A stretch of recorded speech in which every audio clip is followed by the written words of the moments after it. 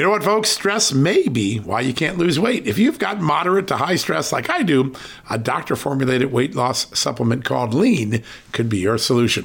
Chronic stress wreaks havoc on blood sugar, which can cause your body to store excess fat. Stress can also slow your metabolism, which fuels weight gain, and you know all about stress eating and sugar cravings, right? Now the good news. The studied ingredients in Lean have been shown to help maintain healthy blood sugar levels, help optimize metabolism, and keep your appetite under control.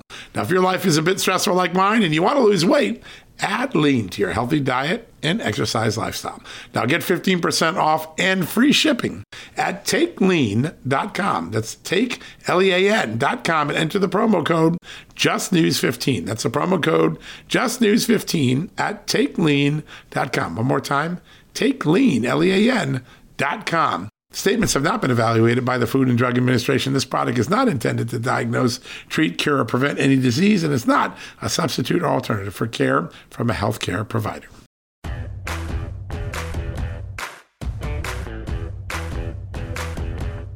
Hello, America. Welcome to a new edition of John Solomon Reports, a podcast from Just the News, where today we've got a lot of news. We're going to break it down. The COVID-19 hearings are going on in the Senate, and we have a special guest, Michael Fumento, a fantastic author and journalist whose work over the years has exposed the repeated alarmism and overly hyped predictions that our federal scientists have given us about past infectious disease, whether it's SARS, MERS, even AIDS. Michael Fumento is the premier expert on this. His book in 1990 on the AIDS crisis really exposed the alarmism of young scientists like Dr. Redfield and Dr. Fauci, two of the faces today of the coronavirus outbreak.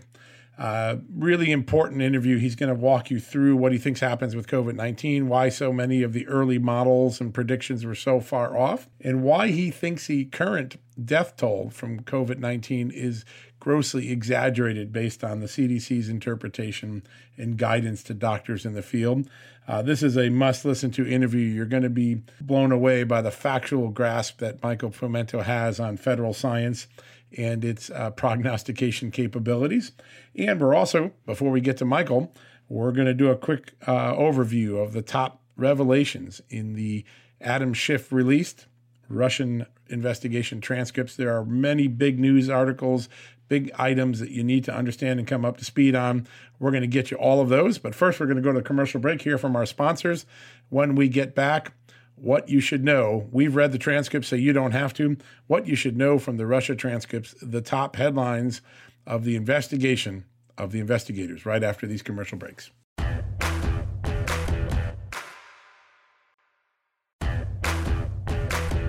All right, folks, welcome back from the commercial break. And as I always ask, if you like what we do at Just the News, if you like John Solomon Reports, please support our advertisers and sponsors. They make our journalism possible.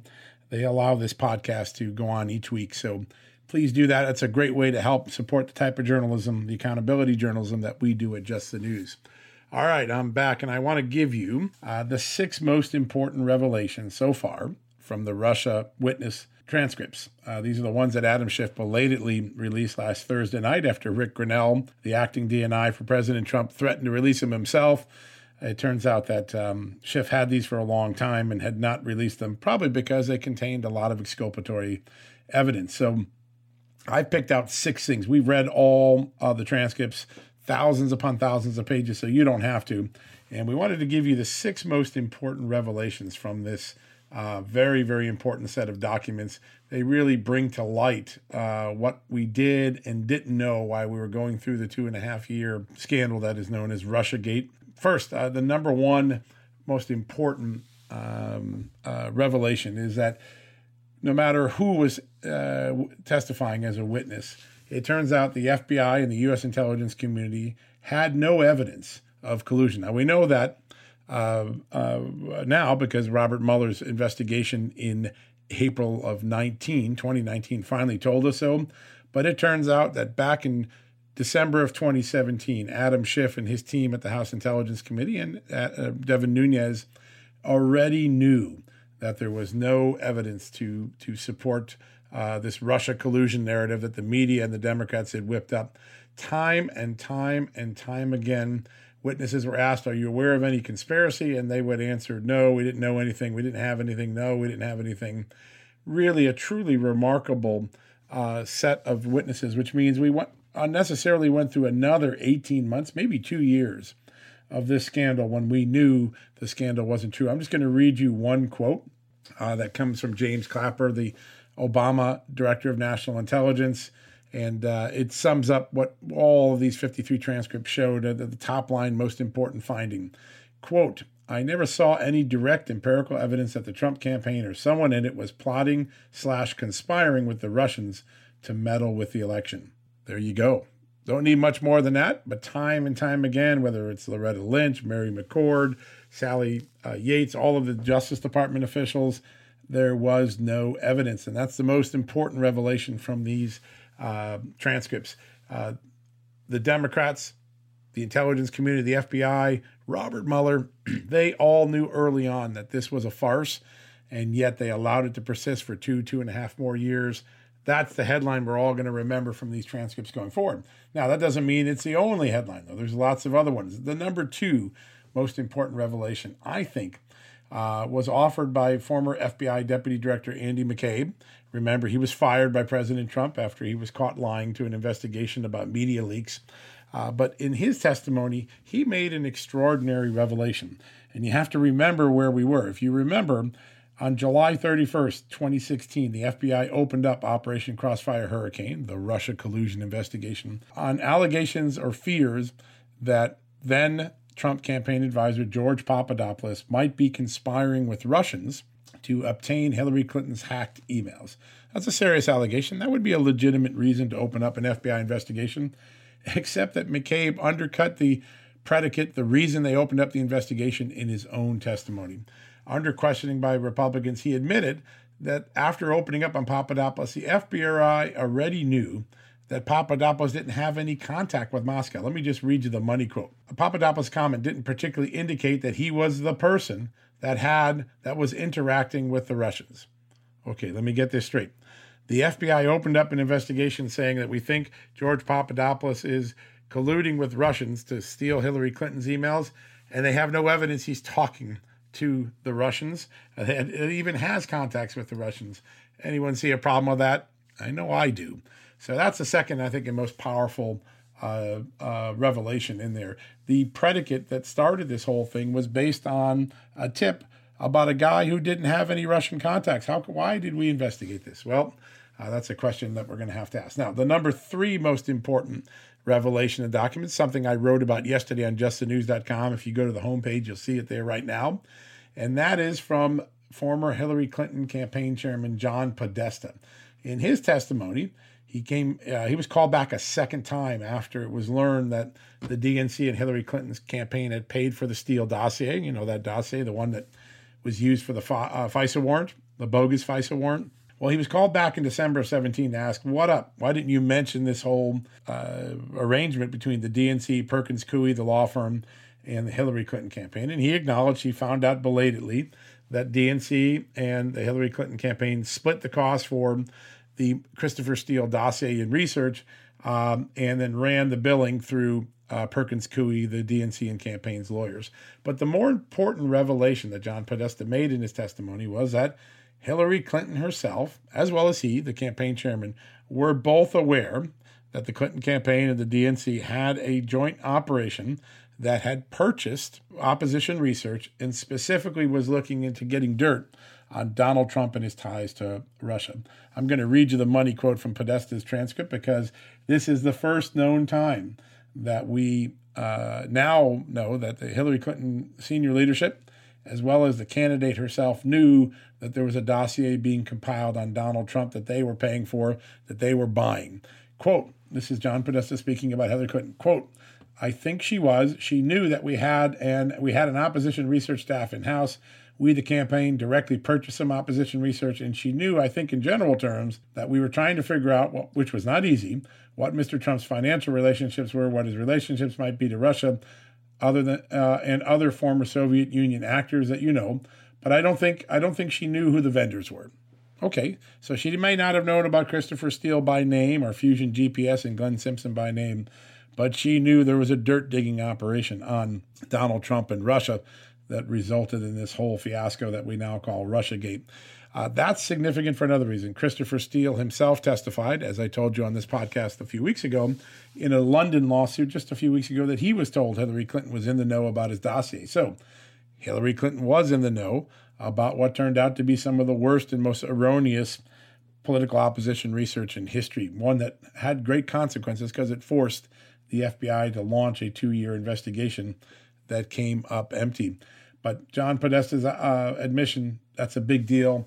And in my mind, it's the third most important revelation in these documents. The fourth one is one that goes directly to James Clapper. Now, we quoted him earlier, as I read to you his comment, that he, like most of the other intelligence and FBI officials at the time, knew of no direct evidence that would tie President Trump to a conspiracy to hack Hillary Clinton's emails or to collude with Russia in any way to try to shape or influence or hijack the 2016 election.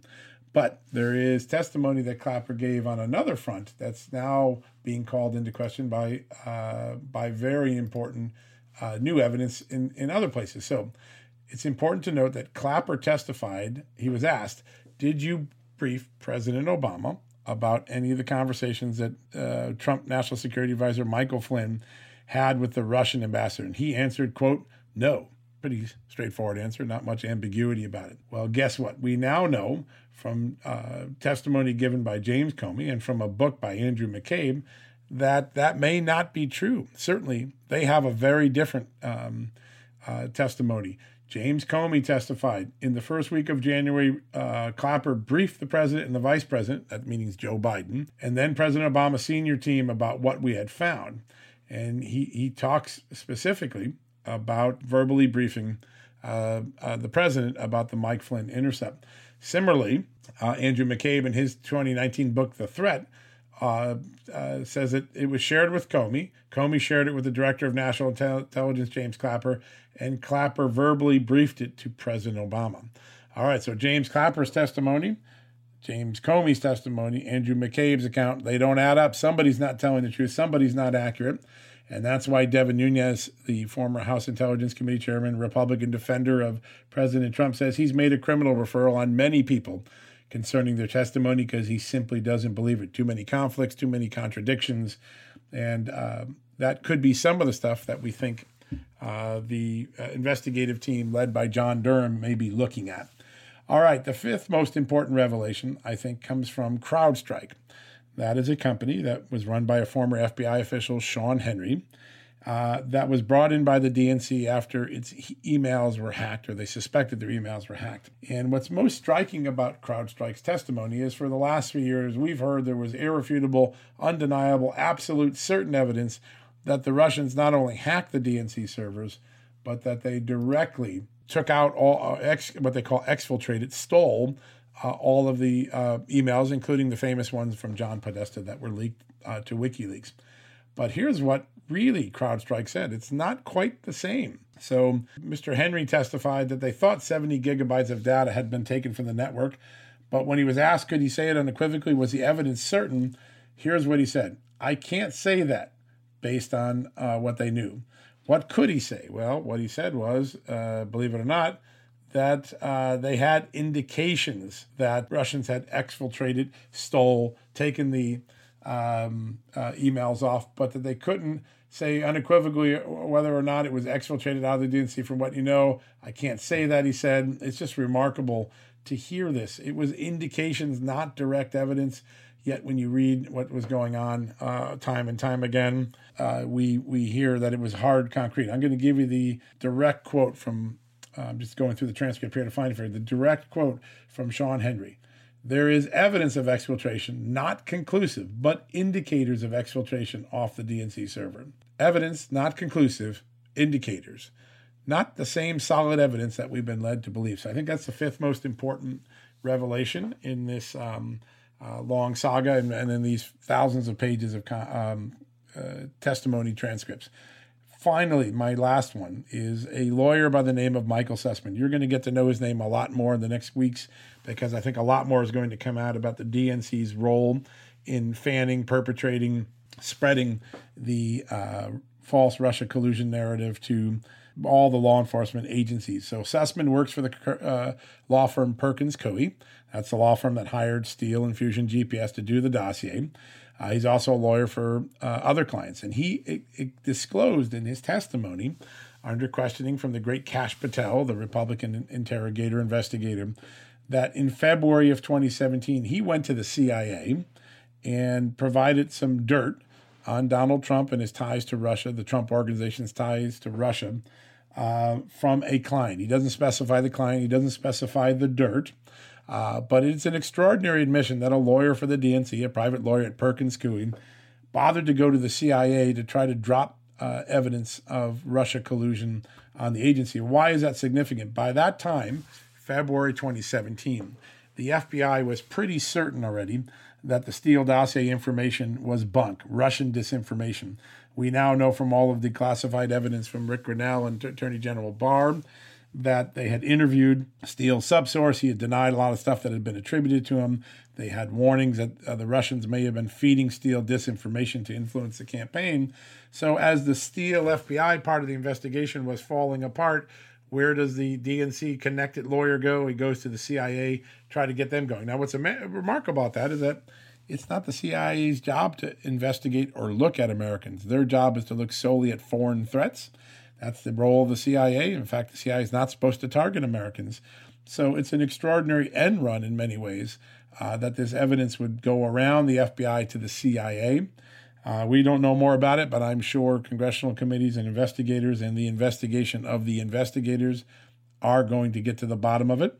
And that'll be part of the work of John Durham, the special prosecutor named by Bill Barr. All right, enough on Russia today. I think you got the top six. You know what we know from the transcripts and why it's important. We're going to go to a quick commercial break, and when we come back, an extraordinary interview with an expert who really knows about scientific alarmism and the federal science community, the NIH, the CDC, all that's wrong with our federal science and the response to COVID-19 from Michael Fomento, best-selling author, great investigative journalist. You're going to want to hear what he has to say. He separates fact from fiction and all that we know about the federal science alarmism, federal science concern about infectious diseases. Right after the commercial break, that'll be our next interview. Folks, if you owe back taxes, fair warning, you're not going to like this. The IRS is mailing millions of pay-up letters. Millions, I say. Then it's up to the 20,000 new IRS enforcement agents to find you. Why the IRS targets you and not millionaires? Well, because millionaires have tax lawyers. You don't. You'll pay up. Plus interest and penalties. You need Tax Network USA, and you need them now. Tax Network USA has brilliant war room strategies to solve your IRS problems quickly and in your favor, like a preferred direct line to the IRS. They know which agents to deal with and who to avoid. It's not all bad news for you because Tax Network USA learned of a special limited time IRS offer. They're willing to waive $1 billion in penalties if you qualify. So schedule your free confidential consultation to see if you qualify for this limited time IRS penalty canceling offer. To do so, call 1-800-245-6000. That's 1-800-245-6000 or visit tnusa.com/justnews. That's tnusa.com/justnews. All right, folks, welcome back from the commercial break. And it is my distinct honor to have joining us today Michael Fomento, the great journalist, the great author, who's done really extensive research over the years on federal science and alarmism and just the overall capabilities of our CDC and our NIH, all those agencies that we've been hearing a lot about in the coronavirus. Michael, welcome to John Solomon Reports. Thank you very much. You've done so much work going all the way back to the early 1990s, kind of looking at the federal scientists that today are the face of the coronavirus, Dr. Fauci, Dr. Redfield. And I wanted to see if you could start off by just giving us an overview of some of the work you did early on back in the AIDS crisis, just help people understand how early on you were monitoring these agencies and their work.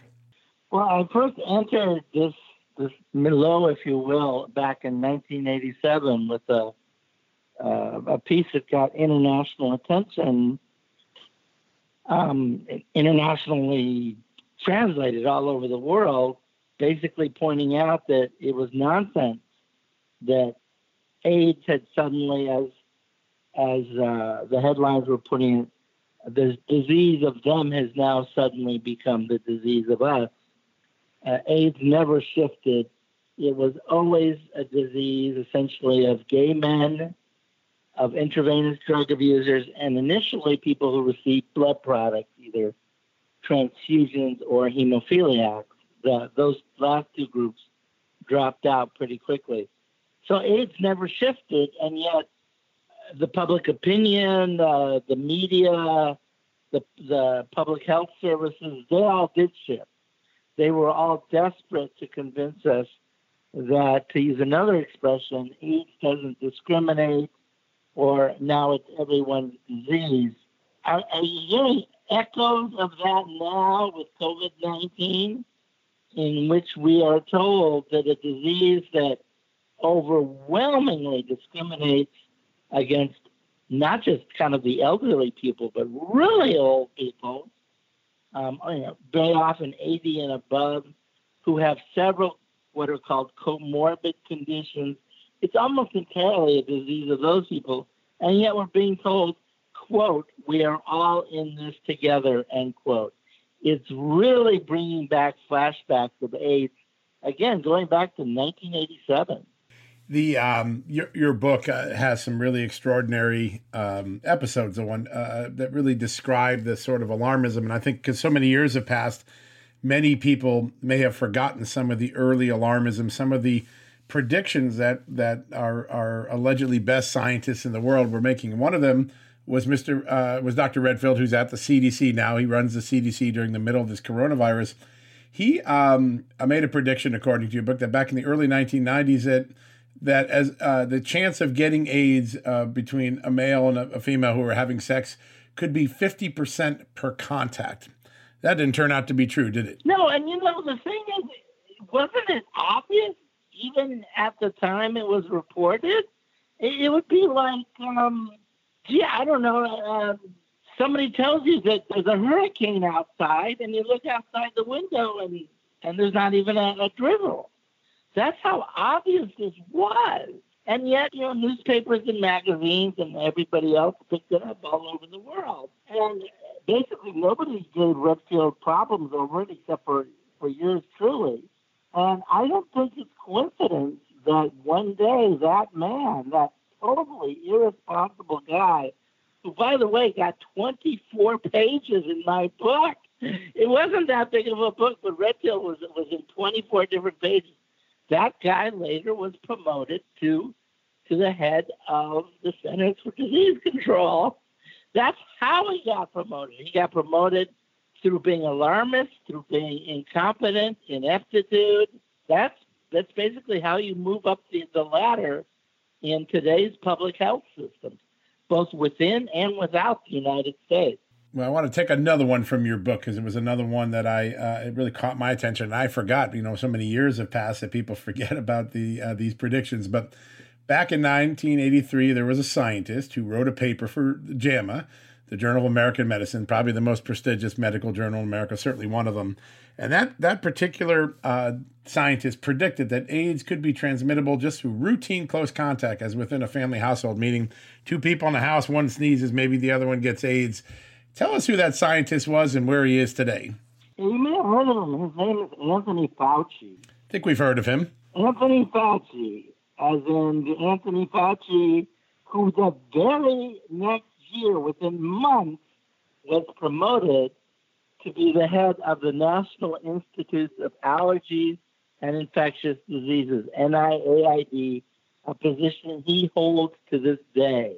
Again, this is the reward of the public health service, rewards people who are grotesquely wrong so long as they are grotesquely wrong in the right direction. That is alarmism, scaring the crap out of innocent human beings. I talked to an American policymaker the other day who has been in the middle of the coronavirus efforts and expressed some of the frustration of how often in the course of the last 3 months the CDC, NIH advice is flip-flopped around. And he said, this person said to me, there are only two people in America that can be right 30% of the time and still get parades thrown for them. One's a weatherman, the other is a federal scientist. Why is it, do you think, that predictions and even advice so rapidly changed in the coronavirus as it did in the AIDS crisis 2-3 decades ago? Why are scientists so far off, and why is it so frustrating to American policymakers when we have to flip-flop? Because the rewards really are all in one direction. You look at the most famous alarmist of the current crisis is a British professor named Neil Ferguson. Ferguson came out with his model showing as many as 2.2 million American deaths and 550,000 British deaths. But if we did everything just right, we could knock those American deaths down to only 1.1 million. But we had to do everything just right to get a number that low. Well, of course, the American epidemic peaked weeks ago at about 60,000 cases. So, ultimately, depending on the definition you use, we're going to end up with maybe 100 to 120,000 deaths. This guy said minimum was 1.2 million. Now, it helps to know that Ferguson, decades earlier, also predicted as many as 50,000 deaths from mad cow disease. There were about 200. And he predicted, as I recall, a couple of million deaths maybe from avian flu, and there were 400. So you see a pattern forming here. They make these outrageous predictions, whether it's Redfield or Fauci or Ferguson, and I could just go down a list of 20 different people. And they make them year after year, decade after decade. Not only do they not get punished, they're not forced to resign, they're not kept out of high positions, they are promoted to the very highest positions simply because they were alarmist, because they were so wrong. It's quite perverse. Now, Elon Musk didn't get to where he is by being wrong all the time, and Bill Gates didn't for that matter, but in public health, it's quite the opposite. Now, when people hear you talk, they might think that you're, or minimizing the coronavirus. Obviously, it's been a big deal, one of the worst outbreaks we've had in many years. But your point is not that the severity of it, but the sort of the whipsaw nature of these predictions have made policymakers take extreme actions only to find out that the predictions were wrong. Right? That's really your focal point. You're not trying to undermine the people who've died or make light of the fact. It's more of the ability of policymakers to get accurate predictions. Correct? Yeah, I think that honesty is the best policy. I mean, call me crazy. I think accuracy is the best policy. That is not their policy. Their policy is to come up with the very highest figures that can possibly be justified and then multiply by 10. I don't think that's compassionate. Here's another, speaking of Ferguson, here's what his mad cow disease model, his computer model actually said. It said anywhere between 50 deaths and 50,000 deaths. Now, wait a second. Wait. What kind of a model? What good is a model that goes 50 to 50,000, somewhere in between there? Well, the good is that Ferguson knew what all these guys knew, that the headlines aren't going to state new model shows anywhere between 50 to 50,000 deaths. It will be new model shows as many as. This is the game they always play. They know how the media is going to treat it. They're only going to go with that top range. The one of the things that follows these predictions, follows these alarmism, is money, right? These agencies get billions upon billions of dollars to grow their bureaucracy with each one of these passing crises. And then despite that money, we find out that, heading into this pandemic, we had the bureaucrats who had gotten all this money, hadn't really studied much on coronavirus since the last outbreak, hadn't resupplied the ventilator masks that our medical workers needed from the stockpile, and had ignored several warnings or opportunities to test treatments that could be ready for the next coronavirus outbreak. Talk a little bit about the failures that you see specifically with Redfield's leadership at the CDC that relate to this pandemic today. Well, the biggest, and actually one of the two biggest failures in the entire history of the CDC was that first the CDC said, we're not going to use the World Health Organization test. Now, those tests were not developed in China or, some suspect country.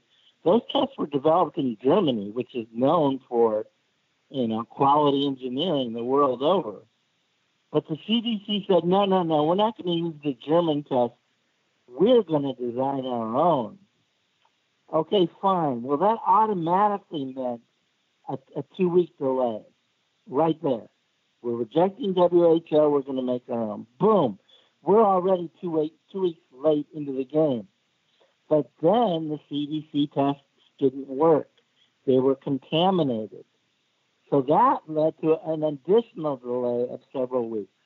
So while other countries, third world countries, had been testing for 5 weeks, they had been testing for 5 weeks before they began testing in the United States. That was completely the CDC's fault. Who is the head of CDC? Robert Redfield. Redfield was in the Army just like me, okay? And when you're in the Army, whether a non-com, a sergeant like me, or a colonel like Redfield, you take responsibility for everything that happens underneath you. A guy underneath you gets drunk and beats his wife, and it's your fault. Well, this guy is the head of the Centers for Disease Control. He's former military, and nobody out there has tried to blame Redfield for the testing fiasco. He got completely off the hook. It's amazing. And why do you think that is? Is it the American sentiment that when we're scared by an outbreak like this, that we want to give the benefit of the doubt to these guys? Is it because they have better PR machines? Is it because policymakers don't understand the magnitude of these failures? What do you make of how people who make these sort of mistakes or these bad predictions move on unscathed? Well, again, they're rewarded at the time. Here's always the pattern. When they make the bad predictions, they are hailed as heroes, as indeed Ferguson was. Ferguson is going to save the world from the zombie apocalypse. All right, well, it turns out Ferguson was a little bit high, as he has always been high throughout his entire career, but his heart was in the right place, you see, because you need to kind of exaggerate a bit to get people to do the right thing. That is the attitude. And nobody ever sees the downside of the exaggerations. So Ferguson got away with it with mad cow disease. Ferguson got away with it with avian flu. And there was every reason to think, yeah, he's going to get away with it with COVID-19 as well. Now, one funny little thing happened to Ferguson along the way. A bit humorous, but whatever. Ferguson himself got COVID-19. Then Ferguson was caught with a friend's wife at his place during his quarantine. And we're talking a total 100% hypocrite. He drives not only the United Kingdom, but pretty much the entire world into locking down and basically house arrest. And he refuses to go again. He refuses to go along with basically the rules that he urged, the rules that he got laid down to commit adultery with a friend's wife. So that is why he was forced to resign from the British task force. It had nothing to do with being wrong. It's just, he had to commit adultery. It is eye-opening, and we had a big version of that story on our website, justthenews.com, because it really struck us too that we've seen Fauci not wear a mask, we've seen Fauci not abide by social distancing at these briefings, And for many of our readers, it looks like do what we say, not what we do is the operating rule of some of these researchers. When you look out now, I know a lot of Americans want to learn from what we've just been through. What do you think will be the biggest lessons? How can America going forward be better prepared for pandemics and viruses and the inevitable evolution of diseases that come from animals, zoonotics, and eventually get to humans? We've been dealing with it for a century, but what are the lessons that we should learn from this? Well, as far as the models go, we just need to ignore them. I've looked at countless models here for COVID. I looked at, oh my gosh, the last outbreak of anything we had is what I call Ebola 2. It was the second Ebola hysteria that we've been through. And there, the World Health Organization used a sophisticated computer model to find 1.4 million Ebola deaths out of just 2 African countries. The total number was 800. And you see this pattern. We've talked now COVID, we've talked Ebola, we've talked mad cow, we've talked avian flu, we've talked HIV, AIDS. It happens with each and every outbreak. The models are always wrong. My only suggestion has to be ignore the models. Instead, there is something out there called Farr's Law, which is a kind of model. It just predates computers. It goes back to 1840.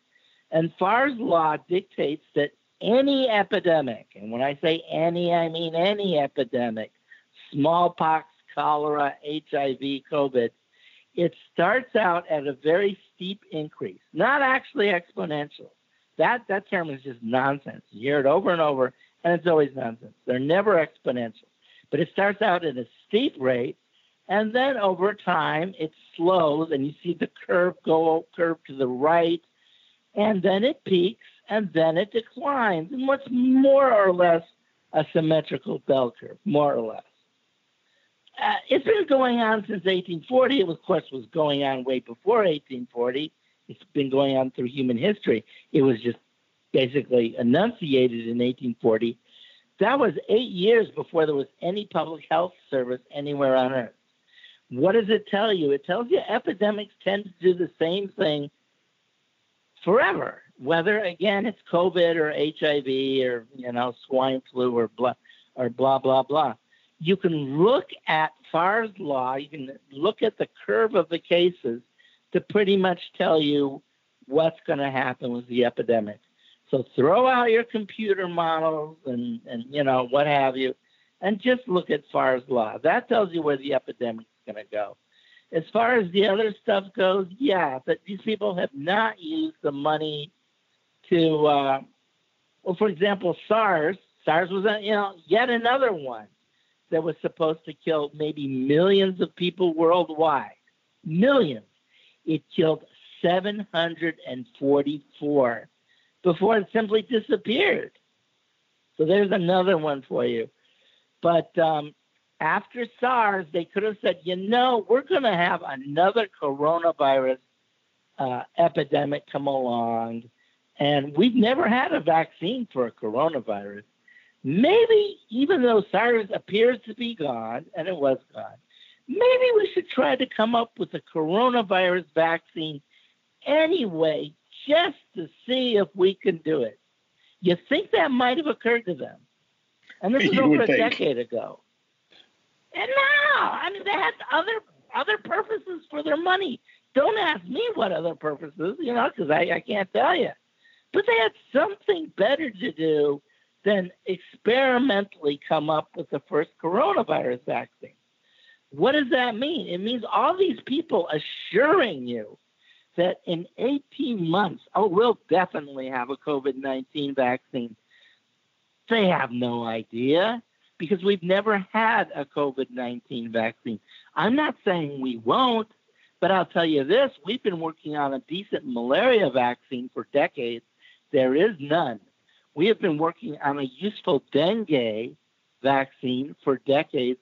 There is none. There is no guarantee we're going to have a COVID-19 vaccine in 18 months. So what as you look out and given the history of what you've seen with all of the pandemics and epidemics of the past, what does our future look like? If you had to predict right now, based on all of your expert knowledge, when do Americans feel like they've passed this crisis? Well, I've got a death chart in front of me right now. I don't get my facts from the New York Times or the Washington Post. Or even from YouTube, although it seems lately doctors on YouTube have been more accurate than what you get from the Washington Post and the New York Times. I go to the data directly, and what it shows is that U.S. deaths peaked. I'm putting my little cursor on it right now. They peaked on April 21st. That was quite a while ago. That was, 7 weeks ago. Hasn't gone down dramatically. But part of the reason it hasn't gone down dramatically is the CDC keeps expanding the definition of what is a COVID-19 death. And this is going to surprise, some of your listeners, some it won't. But you might think that to die of COVID-19, you would actually have to have COVID-19 in your system. You would be wrong. The CDC has mandated. In fact, they mandated, that's going beyond recommended or anything like that, that if a person more or less looks like they may have died of COVID, you are supposed to put COVID down on the death certificate. Now, mind you, up until a couple of weeks ago, the COVID epidemic was running at the same time as the annual flu epidemic. Right. How do you look at a corpse and go, well, that one's COVID and that one's flu, and that's definitely COVID and that's definitely... You can't. So when the CDC says lean in the direction of COVID, it means a lot of people who died of flu have been designated COVID deaths. Wow. And people who died of heart attacks have been designated COVID. And people who died of asthma and diabetes. A lot of these people are being listed as COVID deaths when a test would show that they never had COVID in their system. Wow.